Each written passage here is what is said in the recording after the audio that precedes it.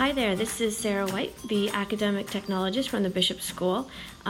Today's podcast is going to be about student use of technology here at our school. I'm here with a sixth grader named Maisie, and we're just going to talk a little bit about how students access technology at school. Hi Maisie, how are you today? Good. What would you say are some of the ways you use technology every day at school?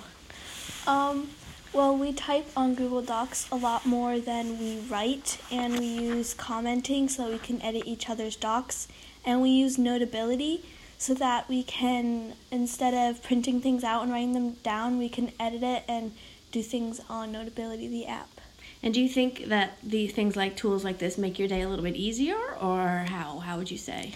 I think it makes the day a lot easier because writing on paper with pencil, it takes a lot longer than typing. Okay, do you think your retention of the material is any different when you're typing it or when you're handwriting notes? I think typing moves a lot faster, so we have a lot more time to write better things, so we're writing more deep things when we're writing and typing. Okay, and what device do you use every day in class? My iPad. And do all the students have the same device? Yes. Great. And what kind of things do your teachers use in terms of technology in your classes?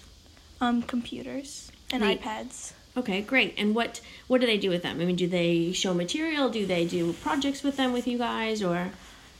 They use it to, like, if we're having a test and they use their iPads, they use like a software on their computers that gives us like material so we can practice the material for the tests.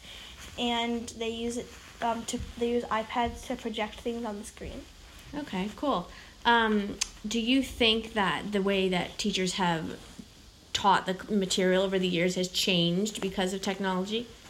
Yes, I think so, because the way they teach it now, it's a lot faster and more efficient, the things that they teach, and when they're not using technology, the class goes a lot longer and it's less material to see.